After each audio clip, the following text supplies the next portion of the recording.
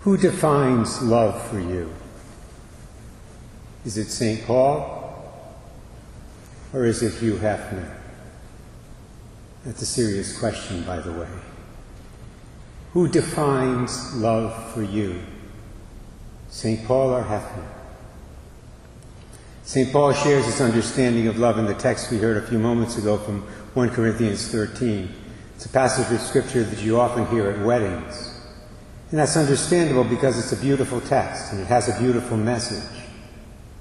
But it's also a tough message, an extremely tough message. It's not easy to love other people in the way St. Paul describes here. Listen again to his words, some of his words anyway. Love is patient. Love is kind. It is not jealous. It is not pompous. It is not inflated. It is not rude. It does not seek its own interests. It is not quick-tempered. Does not brood over injury. Does not rejoice with wrongdoing, but rejoices with the truth. It bears all things, believes all things, hopes all things, endures all things. Obviously, for St. Paul, love was not first and foremost an emotion. For St. Paul, real love was a decision. Was a decision to desire what's good for another person. It was a decision to sacrifice your own wants and to treat somebody else as God would have you treat them. In fact, you could insert the word decision into the text and the meaning of it wouldn't change. Love is a decision. It's a decision to be patient. Love is a decision to be kind. It's a decision not to be jealous or pompous or inflated or rude or to seek your own interests or to be quick-tempered or to brood over injury or to rejoice over wrongdoing. Love is a decision to rejoice with the truth. It's a decision to bear all things, believe all things, hope all things, and endure all things. This, my brothers and sisters, is love according to St. Paul. And believe it or not, it's the only kind of love that works in this life. In other words, it's the only kind of love that truly sustains relationships. This is why St. Paul says in the next line of the text that this kind of love never fails. Never fails.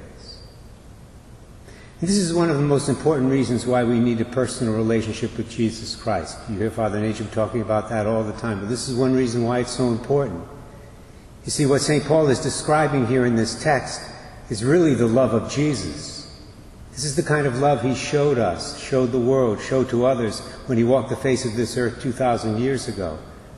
This is the kind of love that led him to sacrifice his life for us on the cross. Jesus is the ultimate source of this love, which is real love.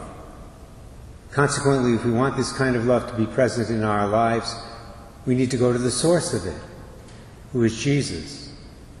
Then we'll be ready and able to show this kind of love to other people. Contrast this now with Hugh Hefner's version of love, which is basically selfish, manipulative, objectifying, and of course hedonistic. This thought about Hugh Hefner, who died in 2017, came to me last Monday night. I was at my sister's house on my night off, trying to find something to watch on television. I would normally be watching a football game on Monday night, but for the first time in about 5 months there was no football game on, either a college game or a pro game. Well, during the course of my channel surfing, I came across a program on the Arts and Entertainment Network on Hugh Hefner and his Playboy empire. I later found out this was one program in a series of programs.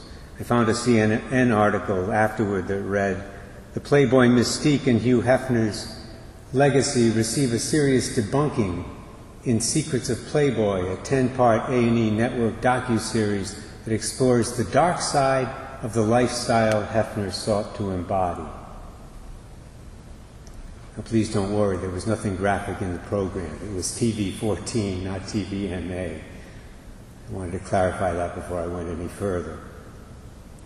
This information about Hugh Hefner, my brothers and sisters, is important because, like it or not, this man continues to be a role model, even posthumously, for a lot of people in our world today when it comes to relationships, especially relationships with members of the opposite sex.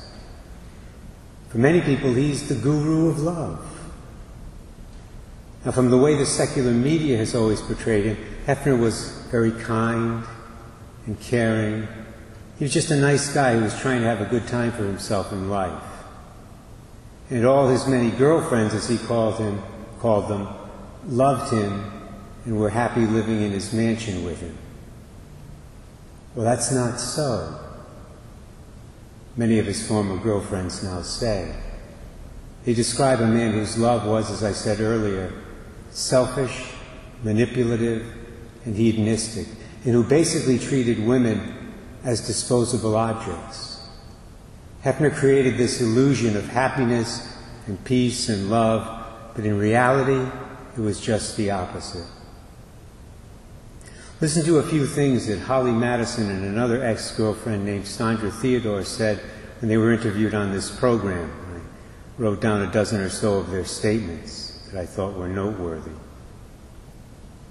The fantasy of Playboy that he created did not allow for the consent of the women.